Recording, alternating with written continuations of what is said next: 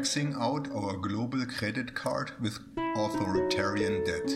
Korydoktorov, 26th of October 2021.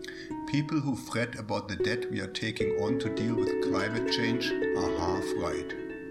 Because there's two ways of dealing with the climate emergency. Either we can avert it, or we can seek high ground and erect high walls. Guess which one we're doing? Yeah. The world's richest countries are on track on spending more on their border defense than they are on their climate commitments. Molly Taft breaks it down for Gizmodo. Contributions to the Green Climate Fund are dragging behind their inadequate commitments, and countries are spending more than double their Green Climate Fund funding for militarized border controls. This isn't an arbitrary comparison. If you are planning to let the world's poor people literally roast inside their own skins or drown along with their island homes, then yeah, you will need to build high walls abrittle with guns to keep them from coming to you. Though the climate emergency is new, this dynamic is an old one. As societies become more unequal, the ability of elite minorities to subvert the political process to benefit themselves at everyone's expense grows. The more they do this, the more unstable society becomes. Elites understand this. That's why billionaires are buying bunkers in New Zealand.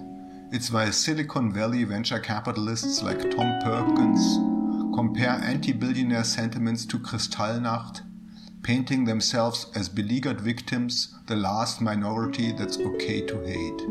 Paging my Goodwin to the white courtesy phone. The wealthy are obsessed with risk hedging. Elite philanthropy is a hedge, a way to make obscene inequality seem more palatable.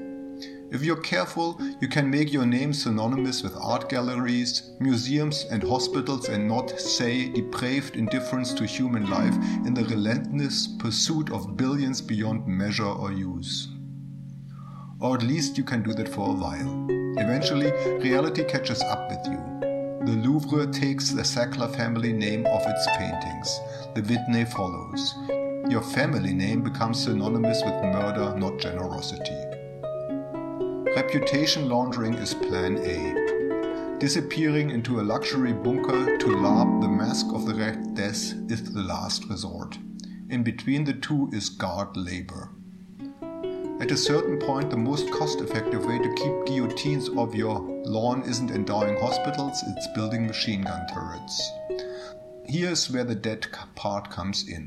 The more guard labor you hire, the more societal debt you incur, destabilizing and discrediting institutions, creating vast, traumatized cohorts with nothing to lose. Redistribution stabilizes society over the long term, creating a sense of mutual obligation and shared destiny. Wealth hoarding and guard labor destabilizes society over the long term, with ever larger populations convinced that society has nothing to offer them, even as their homes, lives, families are destroyed by policies that benefit the rich at the rest of our expense. Paging Joe Manchin to the white courtesy phone. People who worry about maxing out the national credit card fighting the climate emergency are running up far more insidious forms of debt. Social cohesion debt and climate debt.